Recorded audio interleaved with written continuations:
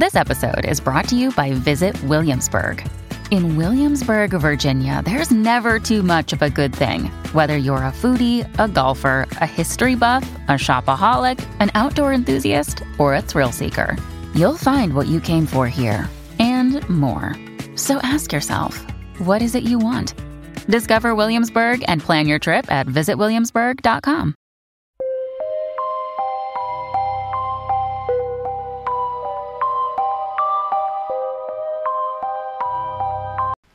This episode is sponsored by Ana Luisa Jewelry. Welcome back to Monsters and Mixers. We are your hosts. I am Amy. And I'm Emma. And today we are taking you on another trip to New York, to Amityville, New York. If you remember, a few weeks back, Emma did her Amityville murder episode, and her and I have some pretty strong differences about what happened after the murders. So as a paranormal podcast, I felt it was very important to do the haunting side as well. So this is kind of my rebuttal to Emma's, hey, I think this happened thing. So if you have not listened to that episode yet, you can find it. It is titled Amityville Murders. So it's really easy to find. All right, and to get us in the mood we are drinking, to get us in the mood to talk about it and to bring you a drink for the first time in a few weeks, we have some apple martinis, and they are delicious. Pretty easy to make too. Even the most novice of home bartenders can make it. All you need is vodka, sour apple liqueur, and we used apple juice to kind of sweeten it up a little bit. And I made these, so I made two at a time to do one. You need 1.5 ounces of vodka. We use Tito's because we like Tito's. 1.5 ounces of sour apple liqueur, so like an apple pucker. We use the off-brand De Kippers, I think. And then Don't be giving out all these brands for free. And then an ounce of apple juice. 1.5 ounces of apple juice. So you put those all together in a shaker. A half ounce. No, it's 1.5. I missed it. It's all equal parts of ingredients. You can add more or less apple juice or vodka or whatever you want. If you like your martinis a little stronger, you can add more vodka. If you like them a little weaker, you can take some of that out. If you prefer the flavor of the apple, add more of that. Just make it how you want. Do a little taste test. So mix all 3 ingredients together, shake it with some ice in a shaker, and then strain it into a glass. We wanted ours to be pretty, so I poured them in a glass that I actually used some of our green sugar from decorating Christmas cookies and put it around the rim so they're nice and cute. And so cheers, we're going to try them and see if we both agree that they are yummy.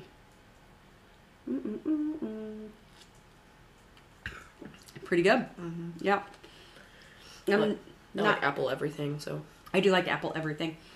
I saw some some recipes where you could actually use apple cider, but apple cider gives me migraines. We made like the caramel apple ones, I think. So, but these are really tasty. I am pretty good with it. I'm good at bartending, good at drinking them. I'm not mad about it. No, not at all. One of the better ones that we've had. It is one of the better ones. So if you have been disappointed in our drink choices, this will probably make you happy. There hasn't been a whole lot going on. Happy Easter. Yeah, happy Easter. If it's not Easter when you're listening, which it probably won't be because we're going to post it later today. But hopefully you had a great day. Hopefully you... We'll still post it on Easter. Yeah, but that doesn't mean people are going to listen on Easter. Spending time with the family. Easter, then yeah. Happy Sunday. Happy whatever day it is for you. But anyway, we don't have a whole lot going on. I did find it really funny. I went out of town yesterday. You probably saw, if you follow us on our socials, posted some photos of this horrifying furry creature in a bar that we went to. So I'll kind of make it like the short version of the story. But went out of town. My husband's handed me his phone the other day and said, hey, let's go to Herman, Missouri, which is wine country. It's really, really pretty. Pick out a room. And so he gave me 3 different hotels. I just clicked on one, and I am a huge sucker for any kind of a bathroom that has a jacuzzi tub, because I really like to take jacuzzi baths, especially if we've been out and it's been a little chilly. So I just settle on one room. And when we get there, as I always do when we go to any town, I always look up what haunted things there might be to do around there. And I find this hotel that says it's haunted, and they had some like ghost hunters show, not the ghost hunters, but a ghost hunters show come in, and they were investigating, and they had some pretty significant EVP action in the cellar and blah, blah, blah. And I was like, well, that's pretty cool. But then when I look, it's no longer a hotel. And I was like, well, that sucks. And then when we take our trolley, because we were being responsible, because we were drinking wine, back to our hotel, I look at it, I'm like, man, this looks a little familiar. So come to find out, I just accidentally, based on jacuzzi tub preference, booked us a room in the renovated version of that haunted hotel, which was kind of cool. Yeah. Don't just shake your head. On accident, she claims. I swear to God, it was purely accidental. So we went down to the cellar where they have a really super cute bar, and there's this thing that looks like a Planet of the Apes nightmare hanging out in the corner, and it's this Bigfoot wearing a Mad Hatter costume, and y'all, when I tell you it was terrifying, please go to our socials and look at it. I freaking hated it. We actually ended up getting up and moving seats because I got tired of looking at it. It looked like it was staring at me. It was horrifying. I hated it. It's not how I picture Bigfoot in my head. No. And his eyes, and I asked the bartenders what the story was with it, because it didn't make any sense for this bar that's literally called 1837 or 1867. 1837, because that's the year it was made. So it's really like all exposed limestone walls and things. The Bigfoot made no sense there.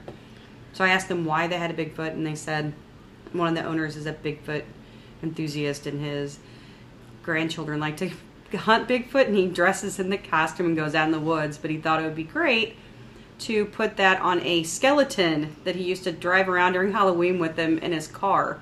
So what I was terrified of was a skeleton wearing a Bigfoot suit, which, as you can tell, would be very terrifying. It literally looked like the gorilla from the episode of SpongeBob where there's like the real gorilla wearing suit. When it's chased him underwater. Or the one that, if you watched old Three Stooges, they used to always have a man in a gorilla suit, and it always looked like that. Like the eyes were sliding down, and you could see like it looked like eyeballs, but the crazy thing was there were no eyes in this thing.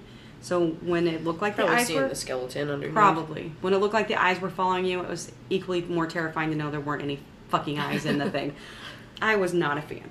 But it was a really cool hotel, and we're going to go back, and now that I know it's haunted, I will be prepared this time with my equipment so I can try and find some kind stuff. Of respect, like, loving something or being, like, so enthusiastic about something that you, like, put it in your bar that has nothing to do with it. Yeah, and they even had a shot you could buy, so you could do Bigfoot shots and take pictures with the Bigfoot while you did your shots. I did not do that because I did not want to get close to Bigfoot because I did not like it. Olive, go away. Olive is talking. She wants to know about Bigfoot. All right, so we are going to just go ahead and get going with the story here. You guys are probably familiar with the movie Amityville Horror. And Both of them. Yeah, there's the old one with, why can't I, Bronson. Piers? No, not Piers. Piers Brosnan. Brolin. With Brolin, and I can't think of anybody's names right now. I'm struggling, yo. Well, we all know who's in the new one. Yeah, and then the new one has my man Ryan Reynolds, and it's awesome. I really, for a remake, thought that was great. It is good. Yeah, it's like a modernized version of an old movie. I thought it was pretty good. Is her name Margot Kidder? I think that might be right. Yeah. It's terrifying, too. It is very scary. One of the first movies I remember scaring the dog shit out of me. Yeah. So, the story is, it takes place after the DeFeo murders. So, if you're not familiar, on November 13th, 1974, at 3:15 a.m., in a beautiful 3-story colonial house located in the small town of Amityville, just outside of Long Island, Ronald DeFeo, I'm having trouble today, DeFeo Jr., a.k.a. Butch, silently and systematically walked from room to room shooting his family with the .35 caliber rifle one by one. When he was finished, all 6 of them were dead, his mother, father, and 4 siblings. And everybody wondered why a 23-year-old man would suddenly snap and slaughter his family. And when he was questioned on the stand, he only gave one reason, and it was, the devil made me do it. So if you are a fan of the Conjuring franchise, they actually have a Conjuring called The Devil Made Me Do It, which is when the Warrens go and investigate the house, which we will talk about later on. And Emma's already rolling her obnoxious eyeballs I'm at just me. like physically resisting the urge to say things. It's okay. It wasn't a sudden snap. As you all Go know, listen to my episode. right? She already did her thing. This is mine. And also, she did not want me to have a rebuttal to her rebuttal, so I will try my best to. But I mean, keep the discourse at a minimum. Here's the thing. I think it honestly could be both. I think that he could have just hated his dad and been mad and gone crazy and killed him. But I also think it could have been because there was some oppressive force in the house.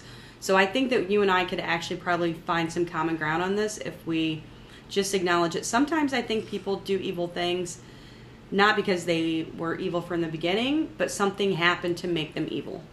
I mean, that I feel like that's an actual legitimate thing. In this situation, not so much. Okay. Only because I do think he was pretty evil for a long time. Yeah. Well, not. And also, in my mind, when he says the devil made me do it, I think the devil might have been heroin. I mean, that's a fair point. But this is about. I'll let you have your episode. Okay. Oh, those salt or sugar crystals are crunchy. I can't stop licking it. Mm-hmm. I feel like a deer at a salt lake. All right, so Ronald DeFeo Jr. testified in court to being possessed by Satan, who he blamed for the murders. He also stated he believed the entire house to be under the control of demonic forces. Ronald told the courtroom that there were voices in his head urging him to kill. This may be difficult for many to believe, but shortly after the murder of the DeFeos, a new family moved in, and that's when their horror began. The Lutz family bought the 4,000 square foot house for just $80,000, which was an absolute steal. I don't know if you've seen the house anywhere in photos or in the movie, but it is breathtaking. It is gorgeous. It is a waterfront home. It has, because it's still occupied actually today, a large basement. It has a boathouse, 5 bedrooms, 3.5 bathrooms, and it has a pool. So I don't know about you, Emma, but I would be pretty skeptical to get a house of this magnitude for such a cheap amount of money, and I would immediately wonder, what the hell? Also, just how like amazing the house is makes it less hard for me to believe that someone would move in right after, because I mean, if you're a young family, it's perfect. Mm-hmm. And also, if you're getting it for $80,000 and what was it? It had to be like 19. When did they move so in? it was a year after. Okay, so 1975. Like, you're in a really nice area of New York. Yeah, I mean a really nice, picturesque community. Yeah. Really low crime. Very communal. Very tiny. Yeah. But I would immediately wonder literally where the bodies were buried if somebody if I bought a house for that price. I'd be like, somebody had to have died here. I don't know if you'll go on to say, but did they disclose? They did. Were they aware? Mm-hmm. Okay. Good. Yeah. So, in an interview, I tried to do this with a lot of first-person interviews because there's a lot of footage you can find. So in an interview, George Lutz spoke about how great of a deal they got and how excited and happy his wife Kathy was when she walked in the house and saw the magnificent craftsmanship, god damn, and details put into creating the home. She was immediately in love with the house, and I completely can understand. So even before moving in, the Lutz family, because they did know about the DeFeo murders, they tried to kind of get rid of some of the things that they thought were like really significant reminders. And there was a sign outside that said High Hopes, and they had that removed because, like I said, they were trying to scrub off some of the DeFeo. That's what the house was referred to. Mm-hmm. However, this small act only removed a tiny piece of the DeFeo's lasting presence, and soon the Lutz family would find that something besides them resided behind the walls of their dream home. The Lutz family was desperate to start a life together. They were a blended family. All 3 of the kids were Kathy's from previous marriage. So they decided to move in even after they were told about the murders. And they only lasted 28 days, which is not a long time. It's less than a month. Yeah, to be in a house that is your dream house that you got super cheap. I mean, you can't recover moving in a house financially and leaving that quickly. You're going to lose your ass on it. So, unlike in the movies, the haunting didn't start slowly and build. It was almost immediate when they moved in. The first thing that they noticed, and this doesn't seem like a paranormal thing, but it kind of is. So the heater was the first thing that seemed off, and you see this represented in the movie a lot. They called the repairman out to repair their furnace over and over and over again, and no matter what they did, it would never heat above 50 degrees. And this was wintertime, so they were cold. In New York. Right. The family said they were freezing cold all the time, no matter how hard they tried to warm the house up. Kathy said when she was standing in the kitchen, she would feel someone lightly touch her, which was alarming to her at first, but then the touches became really hard to the point where she would pass out. Like she was getting like physically assaulted in her kitchen. Yeah. Getting the shit knocked out of her. She was going through it a little bit. So the Lutz family decided they were going to invite a priest in. So they invited Father Pecoraro. Pecoraro. Once again, with the freaking Italian names. This town is full of Italians. Yep. So they brought him in to bless the house. And I actually was able to find an interview of him also. He did an interview in 1979. And at that time, he actually wasn't identified. He did it with the old, like, Whitpro, like he was blacked out and you couldn't couldn't see his face. You could just see his silhouette, and he talked about it because he was afraid of the backlash he would get from doing it. And so he says that when he went room to room offering a blessing, he got to the sewing room. Well, it was going to be a sewing room. It never actually became that. And that's when things began to get really strange.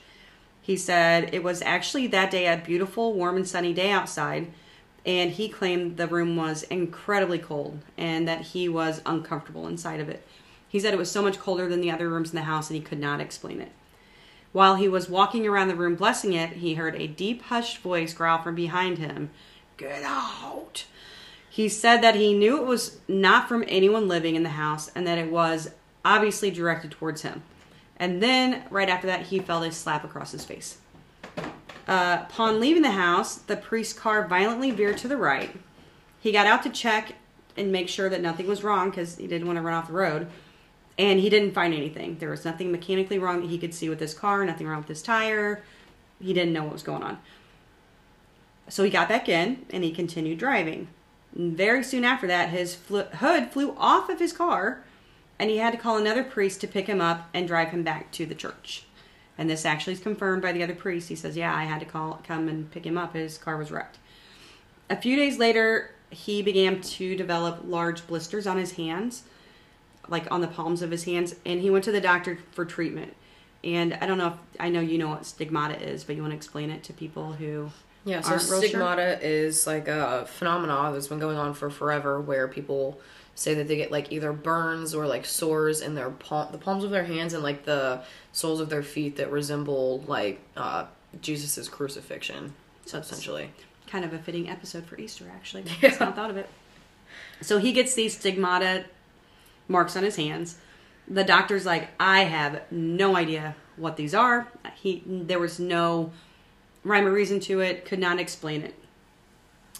The priest, because of that and the car thing, was obviously pretty alarmed.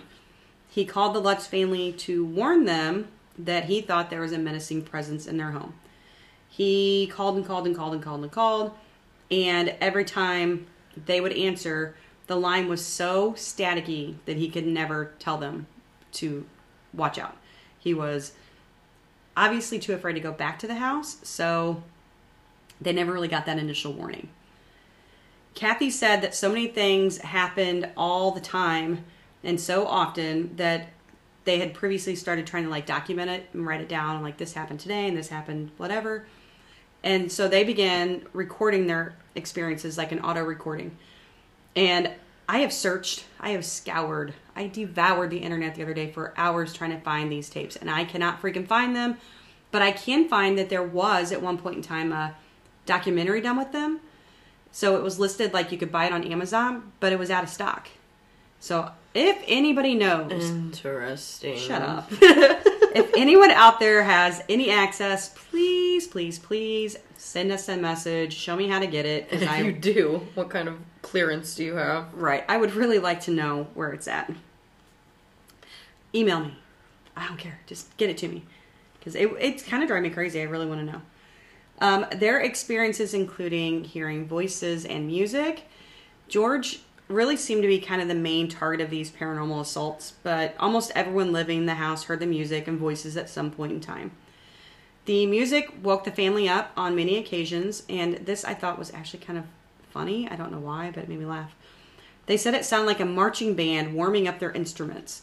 So I guess... so annoying. I guess the reason why it kind of made me chuckle is because, like, disjointed is the only thing I could think of. Like, all the instruments not playing at the same time, but just, like, random music. People, like, just playing and trying to get warmed up.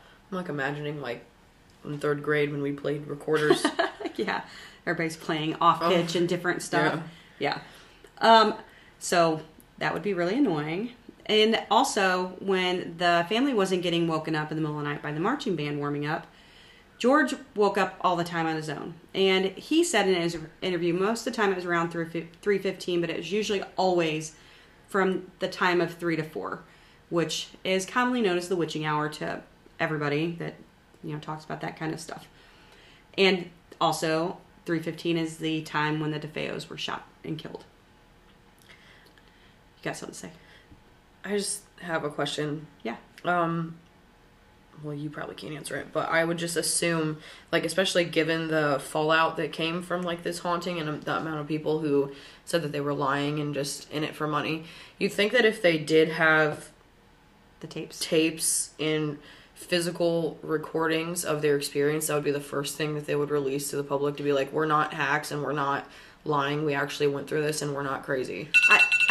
I honestly think that at one point in time they were released, because I can see where they did exist, but then it looks like everything got pulled off. So I don't know if they later, because they were, they were just really kind of dragged through the ringer in the mud afterwards. I don't know if they chose to take it down and reclaim their property. Like, what were they posted on? Because there's not YouTube in 1974. They probably would have been archived and, like, maybe the police have them. Maybe it got submitted into evidence. I have no idea. Or the FBI. What are they? CIA. The Warrens. Oh, maybe the Warrens? Yeah, it's possible. They didn't mention it, though. They said doors and cabinets would open and close on their own constantly. They said that doors slammed violently on many occasions. And they also said that the doors to the boathouse would open up almost every single night. And George would have to go down and secure them again and again and again. And he was getting really frustrated and annoyed by it. And the way that he always knew that they were open was because they had a dog. And he would be up, doing whatever in the house, usually roaming around because it was 3:15 and the marching band woke him up. And the dog would be outside just barking its head off down by the boathouse doors. And they had a really nice boat. It was one of the things that George Lutz was, like, most proud of, the boat that they had. And so he wanted, of course, to go down and make sure nobody was trying to steal his boat. He also kept motorcycles and other expensive tools in the shed. Kathy Lutz discovered this secret room that she says was not on the original house plans. And normally that isn't really that big of a deal, except for Kathy was kind of alarmed by the fact that the room was painted like blood red. And she kind of thought that in her mind meant maybe they were doing some kind of, like, sacrifices or something in the room. What do you think? Just a red room? I don't know. Where was it? Like, down in the basement? Because that's where Butch lived. Yeah. So she found this. Who knows? Yeah, found this red room. And so the also, we talked about it being wintertime. They had large swarms of flies that seemed to come out of nowhere. And it was during a time when flies should have been dead. Having a fly infestation in the wintertime in New York is pretty unheard of. It usually means that there's something, like, rotting. Right, that there's some dead thing somewhere that they're looking at. And the worst paranormal event for the Lutz family that didn't really involve any harm or pain to the family, but was really upsetting to them, was they said that there was, like, a green jello-like slime that would ooze out of the walls and the floors. And that really freaked them out and is rumored to be one of the final straws that ultimately drove them from the house. Besides the slamming of doors and other attacks, Kathy was physically harmed by the entity living in the home. She reported constant aches and pains, particularly in the back of her head. And at times, it was so unbearable and crippling that she could barely get out of bed. And she had no health problems. She had it checked out. There was nothing physically wrong with her that would have caused her to have these headaches. This detail I found super scary. It's even scarier, actually, than what they depict in the movie, because I think it probably at that time would have been really hard to translate. They claim that their daughter had an imaginary friend. Well, they thought it was imaginary. But it was actually a demonic pig named Jody that she talked to like a human. And they would see the pig's glowing red eyes outside of their windows and down by the boathouse. And that is a big, giant no for me. Like, they have changed, like, it's especially in the newer version of the Amityville horror, they changed Jody into a little girl. And it's, I mean, I wonder why. She's way scary. Scarier to keep it. Right, I would have kept it the pig, because that's freaking terrifying. That is not okay. You know, your brother had his imaginary ghost friend that we don't think was an imaginary ghost friend. But at least it wasn't a freaking demon pig. Yeah, that's so scary. Missy, who is the daughter who played or lived in the room that Jody lived in, also had a rocking chair in her room, and it was known to rock on its own. And multiple times throughout the day, George and Kathy would walk in, and the chair would just be rocking for no reason. And then when they walked in, it would stop, which is really scary. And there was one thing I realized that we should have talked about, and I remembered when we were talking about Caleb's imaginary friend, about what happened the other day. We'll talk about it later. Yeah. Also, I think it's important to mention that they moved into the house with all of its original furniture. I do talk about that. Yeah. Okay. Yeah. Which adds to the scariness of even moving into that house to begin with. And even the residual energy that could be associated with those things. The one thing that the authorities found really baffling was that the Lutz family also began to know information about the DeFeo murders that the police had not given the public access to. They learned through a process of elimination that the murders happened at 3:15, and that the mom had been shot in the back of the head in the exact same spot that Kathy had been experiencing her intense pains. They were also able to tell the police the exact positions the bodies had been found in. And when they asked them how they knew this, they told them that's because that's how Kathy and the kids had been waking up. They had been waking up in the same positions as how the bodies were laid out.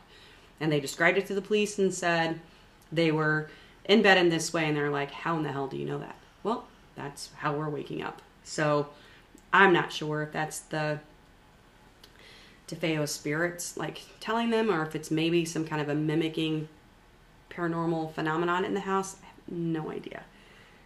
I think that's really gross though.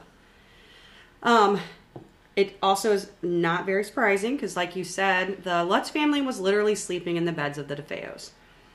They did, however, get new mattresses because the others were splashed with blood. They bought the furniture for $400. So that was one of the perks for buying their house dirt cheap, was they got to keep all of the belongings. And I don't know if there's anything creepier than living in a house where a mass murder just took place, except for sleeping in the beds of the people that were just murdered.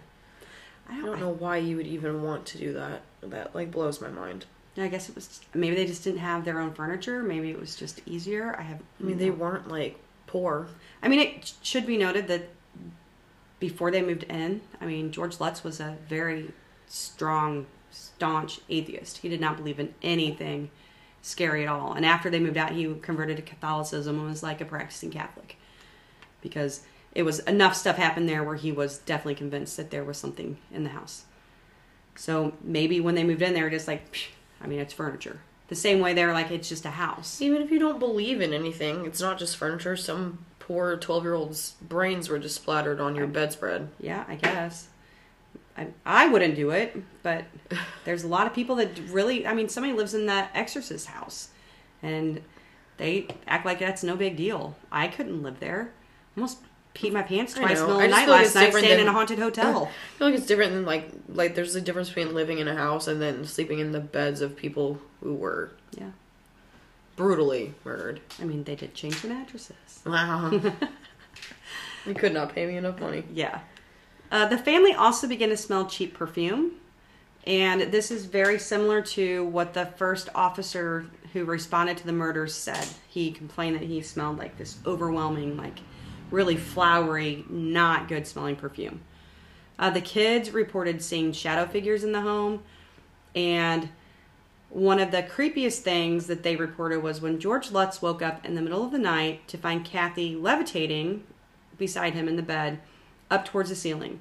She was still sleeping. She wasn't really aware of what was going on. And he said when he looked at her, literally, quote, "Before my eyes, she began to change into an old lady with gray hair and all. Then she began levitating." Later, both the boys also said and were shown to have levitated in their beds. So something was powerful enough to like lift these grown people. Like you mentioned, there has been a lot of controversy surrounding the claims made by the Lutz family throughout the years. The Lutzes themselves say that they think that most of this was magnified by how much Hollywood exaggerated a lot of the things that happened. Like they told their story, and some of the things that they did with the story they think made it look like they were lying because they, you know how Hollywood is. I mean, nobody wants to watch a documentary where it's not super, or a movie where it's not super scary. How long after this they moved out was the first Amityville made? I don't know. I think it was made in the 70s. Let's find out. Okay. So 1979. 1979, so 4 years later. And, I mean, they told them, they worked with the people on the story, but you know how it goes. You don't have the final say on what gets put in and what doesn't. Sell the rights to the story. Yeah. Like, they never said there was blood running, like, in the basement, you know, like the blood and the dog and all that stuff. Do you think the blood in the movie was to mimic the ooze? Maybe, or I think it was just to add that shock appeal, because this movie was pretty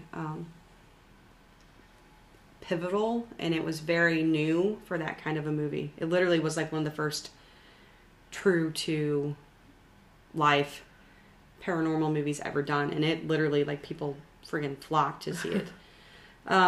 They have done a lot of things over the years to try and reaffirm that they truly 100% believe this.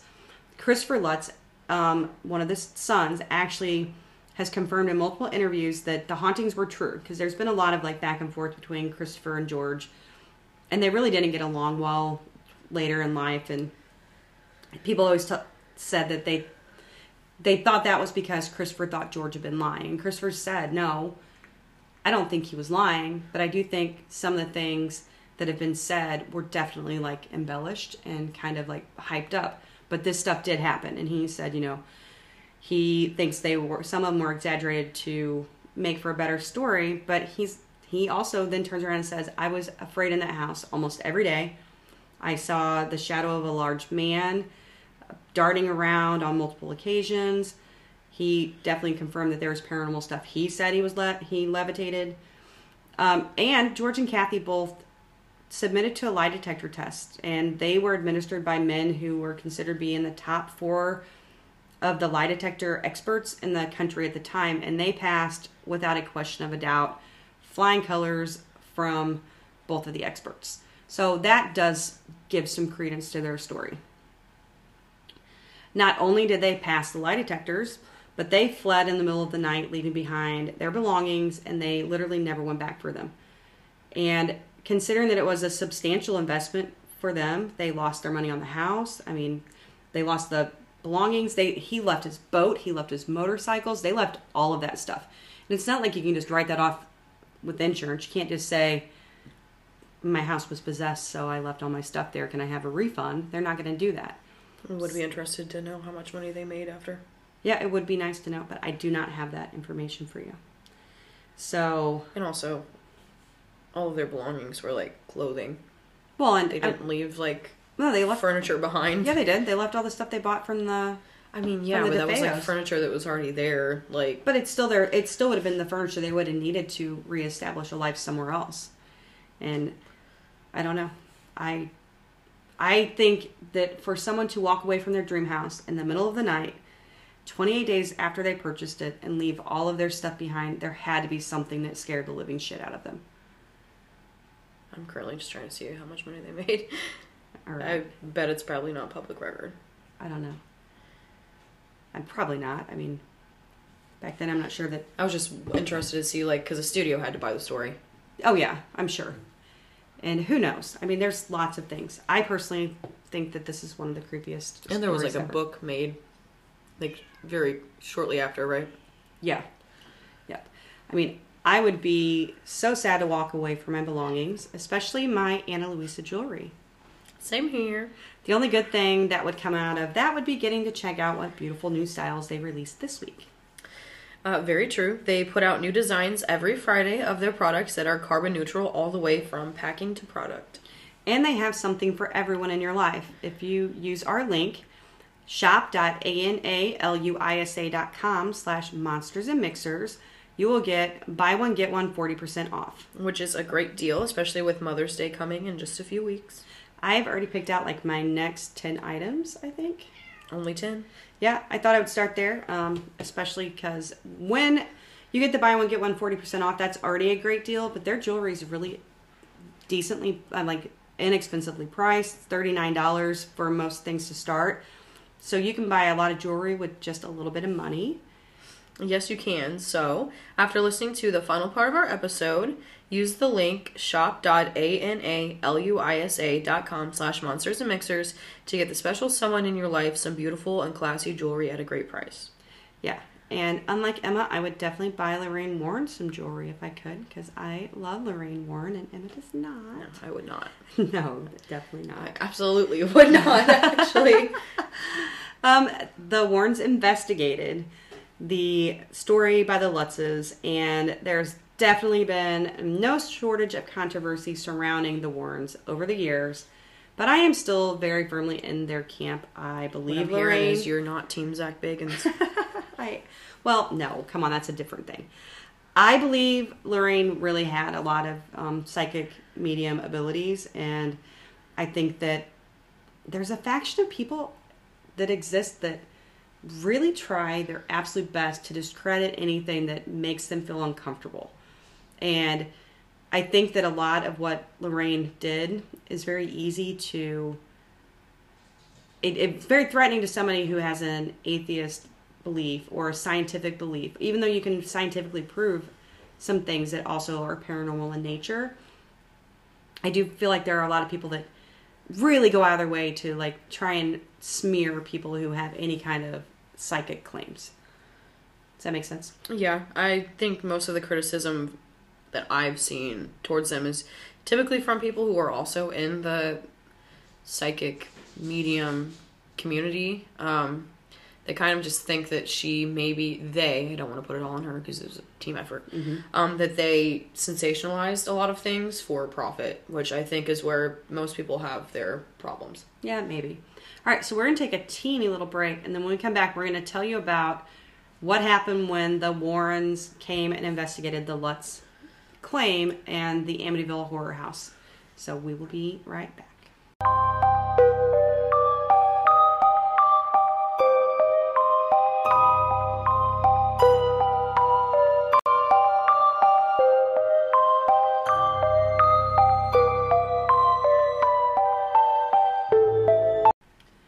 A little after the Lutz family fled the Amityville horror house in literally the dead of night, they left behind all of their belongings, like I said, and they moved as far away as possible. Ed and Lorraine Warren were called by not even the Lutzes. They were called by a guy named Marvin Scott. And he called them and asked if they wanted to investigate the house. And at first they were like, I don't even know what you're talking about. The Warrens had met Marvin a year earlier at a haunted church in New Jersey when they were doing an investigation at the same time. So at the time of Marvin's call, like I said, they didn't even know about the murders, and they had no idea about the claims of the Lutzes because they had been out of the country. They were doing some other investigation overseas. And of course they were interested because that was what they did. They immediately were like, yep, we'll meet you there. So they met Marvin at the house. And they were not immediately able to get into the home because George Lutz was supposed to meet them there to give them the key, but he didn't show up. So Marvin's like, hey, George, why aren't you here? We're here waiting for the key. And George's like, I'm at this pizza parlor 4 blocks away. If you want the key, you have to come here. He said he had no intention of ever stepping foot in that house again. And that was the closest he was willing to go because he was so afraid. And when they met up with him, Ed Warren asked George, what happened to you in that house? And Ed said, George just replied, He's like, no, I don't know what happened in that house. And George again was like, you know. And Ed said he was getting really annoyed because he's like, I don't know. Why do you keep saying that? Just freaking tell me. So he asked him a third time, and he got the same response. And he realized at that time that George was scared. He could like see that he was afraid and that he wasn't just trying to be a jerk and tell him, well, you know what happened. He literally didn't want to talk about it. And George said he was afraid to speak about what happened because he was afraid speaking that close to the house, it would like rehash that energy and draw it to him. And he had good reason for that because when the Lutz family first left, they went to Kathy's mom's house to stay. And they say that the demon followed them there and that the green slime that they had been seeing at the Amityville house actually started like coming up their mom's stairs, and they left again.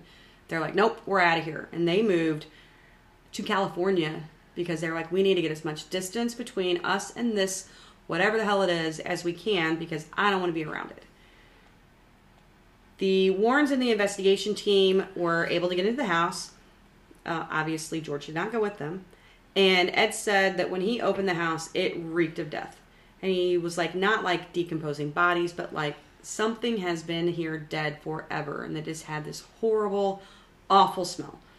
And so they kind of all split up. And Ed went downstairs to the cellar to check things out. And once he got down there, he asked for the presence to reveal itself. And he said immediately he felt this tremendous pressure like he was underwater or like under a roaring waterfall. And he said he felt like he had just hundreds of pinpricks of electricity and heat on his face. And he felt just this really oppressive like feeling. And so he began to recite the prayers, and he called it was like a religious resistance. I guess because they had been in so many places that were demonically possessed, that's what they did. And it said the prayers worked, and he was able to break away from whatever it was and join the investigation upstairs. So at the same time, Lorraine had been doing her own investigation. And so just a little background about the couple if you're not familiar. George never claimed to have any paranormal abilities. Ed, sorry, I don't know why I keep doing that. Ed never claimed to have any paranormal abilities at all. He was just a guy who went and tried to see if he could like witness something. Lorraine, however, really did have psychic abilities, and she was able to talk to spirits and feel them and see them and like actually be a medium and like do seances and talk to people's dead relatives, stuff like that. So when Ed would feel something in the house, when he would feel a presence somewhere, it was usually considered to be very, very strong because he didn't have that really strong sensitivity like Lorraine did. He did, in the Amityville house, say he felt the presence of entities and things. He could feel it. It just felt really, really gross. Lorraine, like I said, was highly sensitive. She said that when she entered the front of the house, she had an immediate vision of what the DeFeo's bodies looked like when they had been laid out by the police. And she actually later told them what it looked like what the vision was, and it was exactly how they had, once they pulled their bodies out from their bedrooms, that's where they had put them. She pulled out her Padre Pio relic, which apparently Padre Pio was like really, really famous. He was sainted and is known as one of the big protectors in the Catholic religion. And she pulled that out when she saw them, and she was, walking around. She was reciting her prayer that she was doing, trying to protect herself. And she found herself drawn toward the landing in the living room that sat between the stairs going up to the second floor and the ones going down to the basement. And unbeknown to her or to Ed, they were both having the same experience at the same time. Lorraine told Ed when he came up that she also had this feeling of being submerged under hard running water or a waterfall. And she really began to cup her relic even tighter, and it was at that point that she made her way to the sewing room where the priest had the really bad experience. And she said at that point she could feel what the DeFeos must have felt when their son murdered them. It was, she said, just the worst feeling she's ever had. She got physically nauseous. She felt horrible. In one of the most famous photos from the investigation, you can find this online, and I'll post it in our story link and things. the Warrens actually captured what they say is a photo of one of the DeFeo boys. And you can see him peeking out of a door, like between the spindles of a stairwell. And I know you've seen that picture before. It looks just like the youngest DeFeo kid. And he also has like this glowing demonic look to him. So they didn't think it was the actual spirit of the DeFeo boy. They thought it was the demon in the house trying to pretend like it was him. Because as we've talked about before in lots of episodes, demons often like to take on the form of kids because it makes you trust them more. Yeah.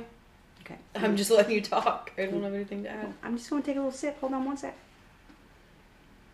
I feel like when I talk so much, my throat dries out and I'm over here feeling like I've been walking in the desert for a week. So that picture is really scary. As I stated earlier, George and Kathy Lutz passed the lie detector test. And Ed and Lorraine also stood super strong in their reports of the house being demonic. Ed even went as far as to offer a $3,000 reward for anyone who could prove that a hoax of any kind had taken place. He's like, if you can prove it, bring me your evidence, and you can have this money. And I watched him in an interview, and he reiterated in this interview over and over, we welcome, if you can find any way to disprove what happened, please bring it to us. Up until the day of his death, no one ever did that. No one was ever to firmly prove that anything had gone wrong. He's like, we did not fake this. They did not believe the Lutzes faked it. They all fully believed that it was real. My rebuttal to him would be, I'll give you $3,000 if you can firmly prove that it isn't. Because he can't. Well, no. But it'd be really easy to prove that they faked the photo, which has never been done. It would be really easy to prove that the stories that the Lutzes told that they didn't, in fact, leave their motorcycles and boat there and all those things. I mean, lots of things are easy to disprove. I'll add things later. Okay. There were also several physical symptoms that were experienced by only the men who were part of the investigative team. And this is one I thought really was a very strange paranormal side effect, supernatural side effect. They all had incredibly painful heart palpitations that were so debilitating that it brought them to their knees when they were walking around the house. None of the women there had any of those same things happen. And sadly, most of the men ended up dying for heart attacks not too long after they had been in the house. Ed himself suffered a near-fatal heart attack almost immediately after they left, but he survived. And even though he survived that was the cause of Ed Warren's death. He did die of a heart attack. And George Lutz died of a heart attack. And 3 of their cameramen died of a heart attack. And all of these people. And so you wonder if there was a force in there that was strong enough where it really messed with their electronic heart energy. You know how your heart's got, like... Do you think it was just a time where men were smoking like 4 packs a day? No, because the one guy, they even showed a picture of him. This cameraman was young. He was fit. He was like maybe late 30s. No health conditions. Was very physically active. Wasn't a smoker. Just dropped dead from a heart attack. So I thought that was incredibly ironic. And really, other than that, there's not a whole lot of investigation other than they very vehemently claim that they were, in fact, in the presence of evil. Okay, so this is I was just told that I'm not supposed to shit all over the episode, and I'm not going to. But the one thing that I feel like is very important to add is that William Weber, who was Butch DeFeo's lawyer, was approached by George Lutz with an idea. George had just abandoned his home, and he told the lawyer that they could cook up a haunted house story together, most likely inspired by the current fad that was brought on by the Exorcist movie, which happened, I think, early 70s, so a few years prior to them moving into the house. Weber figured that with this story, the story of the demonic possession and all the stuff going on, that he could potentially get a retrial for Butch if he has someone else in the house who is corroborating the devil made me do it story. And it was a win-win situation because the Lutzes would profit off of the story, Weber could exonerate his client, he could make his money, And this is not just hearsay. We know this for a fact to be true because Weber sued the Lutzes for capitalizing off of some of his ideas for the haunting, which include the demon pig and the green slime, and not paying him the correct royalties. I need to see this in writing because I don't believe it. And like I said at the beginning, though, I do think that it can be both. He was crazy and he was also under the influence of something. Mm-hmm. I mean, and I will, the last thing I'm going to say. Because George Lutz that didn't happen before he fled the house. They'd already fled the house. Something had already happened to make them leave. Right? He approached them after they left, after he had already said that they were gone because something was going on. So it is possible, too, that was just him saying, hey, if you say this stuff, it's really going to, send your story home. Okay. The only thing else that I will say is the little red room that she said wasn't included in the plans. It was included in the plans. They knew about it because it was a room that the young DeFeos used to, as a playroom. They kept their toys down there. Mm-hmm. So it was not a hidden room. It was definitely something that was known to them. It may just not have been known the house, to them. It was on the floor plans, too. And it may not just have been something that they paid attention to when they looked at the floor plan. I do know that this has not scared away anybody from buying the house. I'm pretty sure someone bought it for it was on $1.2 million or something. It was on sale or up for sale for $850,000, but they ended up selling it for $650,000. And the new owners changed the address by 3 or 4 numbers because they were so entirely tired of people coming, and constantly there's people like me who just are obsessed with this shit. And they also took out, if you're familiar with the house, it had those windows that literally are referred to as the eyes of the house. Mm-hmm. They took those out and replaced them with square windows. Yeah, which that's definitely the most recognizable part of the house. Yeah. So if you were to change the address and change that, then people just driving by might not know that that's the house because that's the most recognizable part of its exterior for sure. And there have been plenty of people who have lived there that also very weird stylistic choice for a house. The windows, I always thought they were really cool. It actually made me sad when I heard they took them out. It's kind of creepy because I thought they were pretty. I thought they were pretty cool looking. I don't know. I still believe that there's something that happened in that house that led to all the things that happened, and I do believe that people can be influenced by outside presences, and that it could be. I mean, you keep saying that you think that Butch DeFeo. It was the drugs, but it could also be that he started doing the drugs because of the presence in the house. I don't think it was just drugs. And because he was feeling bad, or it was driving him to make those choices. And people that firmly believe in evil and the devil and things, and I'm still, how I feel. I'm not sure if I believe in hell per se, but I do believe in evil presences. And there are a lot of people that believe that those are actually the devil's influence when you're encouraged to sin and encouraged to do things that break down your connection to God. Not that this is a religious podcast, but you understand what I'm saying, right? I know there are rumors, and I haven't really gone too deep into them, but didn't one of the Lutz children say that his dad was super into the occult prior to moving in? Which almost could have led him to purchase the house to begin with. Yeah, and it also could have led him to doing things in the house that made it open. I do know that before the Lutzes moved in, that Mr. DeFeo actually had somebody come in and do an exorcism on the house also. And he bought a friggin' shit ton of religious statues. They're really creepy. And put them all over the property. And when they asked him why, he said because he felt like he needed to keep the devil off his back. And a lot of people after the murders thought he was talking about, his son, maybe. But it could also be talking about the mob. He could be, but no, they're very obvious. They're saints and angels and all these really weird looking statues. I mean, they're a very Catholic family. Yeah, so he brought in, and I mean, no one knows why he had it exorcised because they weren't able to ask him because no one knew about all this stuff until it was too late and they were already gone. So I feel like maybe when the Lutzes left, maybe it left with them because they did say at her mom's house they felt like it had followed them. Who knows? I mean, Emma did bring up a point on break that George and Kathy Lutz did not remain married, but they did remain friendly, and they did still keep in touch. I don't think the same was said for the kids. And you even kind of see that, like, when you watch the movie and stuff. Like, Christopher did say that he and George did not have a very good relationship, but he said he was not abusive like that.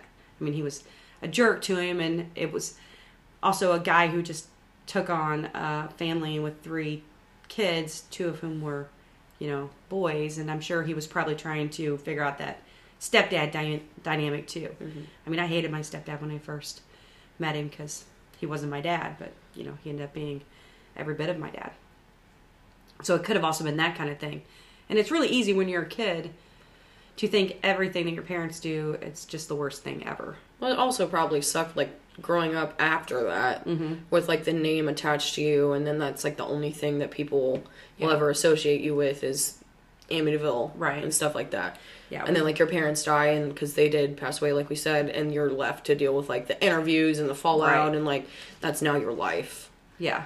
And you were 7. Well, and, like, and if you saw the way that your parents were treated and how people thought about them, why would you subject yourself to that? I mean, why would you, even if something really crazy did happen, why would you tell the world that is just going to turn around and use that to mock you and ridicule you? Why would you do that? I mean, I feel like every time I say something to someone about an experience I have, they're like, oh, okay, sure. And then, so I have a very select group of people who I will actually open up when something creepy happens to, because I get that pushback from a lot of people. And I know the things that I see and feel and witness are genuine, but I also find myself calling bullshit on other people when they tell me sometimes, because I'm like, yeah, okay, sure, that happened. So there's that, like, fine line in the which is why I think it's so world. easy for a lot of people to think that, like, some of the things that were said were so, like, outlandish, Mm-hmm. Like, when was the last time you heard, like, of a haunting story, like, even, like, the most insane haunting stories, like the Exorcist story, like, everything where the walls were oozing with green slime. The demon house, remember? The blinds had, they had, like, slime. liquid They on had, like, them. liquid that they couldn't get off. But, like, I mean, it's a common theme in demonic presence that there's, like, some gooey gross stuff, and I don't know what that is. I think it started here. Maybe. If I had to guess, I'm gonna believe it probably started here. It's possible. So the one thing that I wish they would have done is, because the whole story that they said was, like, all of these things happen so fast and so strongly, and then the final thing is something that, like, we'll never tell. You know what I mean? Like, the final thing that made us flee. They've never divulged that. They never did. Never said what was, like, the tip of the iceberg for them. Because, I mean, if you're already experiencing all of these crazy things, what is crazy enough to make you snap and finally leave? No one has ever divulged that information. I think it could have been like an almost possession. I mean, if you truly do believe the levitation, all the things, they're pretty close to one of them being actually taken over. I mean, that's... Well, in the movie, I know the movie's not real life, but they definitely try to portray that George is possessed from, like, the moment they move in to the moment that they leave. There are some really stark, really scary similarities between physically how George Lutz and Butch DeFeo looked. They really did look that much alike. But also, like, they do look a lot alike, but I can also say it might just be, like, a testament of the time. Yeah. A lot of men in the 70s of, like, a certain age range looked a lot alike, because it was kind of just stylistic choices. Yeah, but they even looked alike in the fact that they looked really worn down, like oppressed. They both, and it probably was Butch's drug use and George getting woken up every night and sleeping and then having to go to work. But they both look just as, like, oh my gosh, you just look so freaking beat down and tired. Not only are you not sleeping and having to go to work, but in the event that this is true, you know that every day you have to come home to it. Yeah. Which would, tear anybody down. Mm-hmm. So I wanted to tell everyone, because I forgot, I did post about this on the internet the other day, but so Emma had some, you want to tell them about your nightmare fest? I won't go, like, too into it, but I had a night last week where I had one of those nights where it felt like an all-night nightmare, because usually I can wake myself up and, like, center myself, like, go drink some water or, like, look on my phone for a little bit, and then I go back to sleep, and I have a different dream. Like, I'm not right back into it. Usually you can shake yourself from nightmares. Mine was, like, I'd wake up and I'd be like, well, that fucking sucked. Like, that was really scary. And then I'd go back to bed and I would be right back in it. And it was just horrible. It was almost like an out-of-body type thing where I felt like I was, like, watching myself in my room where I was sleeping in the exact position, could see, like, I have not slept with my brother's door open since then because I'm weird about that anyways. I don't like sleeping with doors open. Mm-hmm. But I could see, like, the darkness of the room across the hallway, and it was very... so bad that in my sleepy stupor in the morning I told you about it, which is not something that I do. And she also thought that I was standing in her doorway, so I get up in the morning about 5:45, and I can't see for shit. So the first thing I do is take my glasses off and put my contacts in because I see much better that way. And so I'm in the bathroom getting ready for work and, doing my makeup, doing that kind of thing, and I hear Emma go, "Mom!" I'm like, "What?" And she's like, "Wait, weren't you just standing in my doorway?" And I was like, nope and nope. So she thought I had been standing in her doorway for like 10 minutes, looking down at my phone with my glasses on. And I don't have 10 extra minutes in the morning. I'm rushing out the door. And nor would I do that because that's creepy and weird. So that did not happen. I was like annoyed. I'm like, why is this freaking woman just standing in my door for 20 minutes at 5 in the morning? Yeah. Very weird. So, flash forward to later on that night, we're eating dinner at the kitchen table. Mike gets up, my husband, and he leaves, and Em and I are just sitting there chit-chatting, not really finishing eating, but just kind of sitting at the table. And we're kind of talking about this stuff, and I swear to God, that freaking trash can, remember when we talked about that in the episodes before, went back when we had the activity in the house, was just going ham. It was moving, and I was like, oh my God. Emma, do you see that? And she refused to look because she was scared. She was like, nope, I'm not looking. But she could hear it, and it was obviously moving. I went over and I checked because it stopped like as soon as we acknowledged, because that's what they do. And I went over and looked. Nothing had fallen into it to knock it. The trash hadn't just settled. There was like 2 little paper plates in the bottom. Nothing that would have caused that. So I don't know if it's back. I don't know what's going on, but we're going to do a sage-a-thon. We're supposed to do that, and we haven't. Yeah. So if anybody wants to, go fund us some money for some excess sage, we probably need to do that regularly. Some Palo Santo. It's not very scary. I haven't felt anything since then. Me neither. I feel like, I don't know. And I also feel like we had just done our Ouija episode. And sometimes when you talk about stuff a little too much in your house, it definitely can stir some stuff up. So, after we do this episode, we're almost done. We're just going to go ahead and sage. Open a window so we don't have a poor spirit trapped in here running around wondering how the hell it's supposed to get out of here. And hopefully that will end any activity. Because I'm very quickly starting to realize that I'm not so sure I really want to see anything. What have I been saying? I was so scared last night in that hotel. It took me so long to fall asleep. It's not a game. It's not, but I need to know. Grr. It's driving me crazy. All right, well, hopefully you enjoyed this episode and your apple martinis. Mine's almost gone. Please make sure that you like and follow us on our socials, which are... What are our socials, Emma? I didn't write them down. Hold on, I got it. We should know them by now. I know. There's just so many. It's hard to... Yeah. It'd be easier if they were all the same. Oh my goodness. So we have Facebook. Okay, so we have Facebook at Monsters and Mixers Pod, Twitter at Monsters Mixers, and Instagram at Monsters and Mixers Podcast. Yeah, and also please don't forget to go on over to Ana Luisa and get yourself some jewelry for your faves. And that link, if you want to use it, is shop.analuisa.com/monsters and mixers. And that will give you some extra cash to spend next time you go out, because you'll get buy one, get one. 40% off. Woo woo. Which is a great deal. It is a great deal. So see you next time. It will be a BYOB episode, but we will still bring you something terrifying to talk about. So get out there and meet some ghosts. And make some toasts.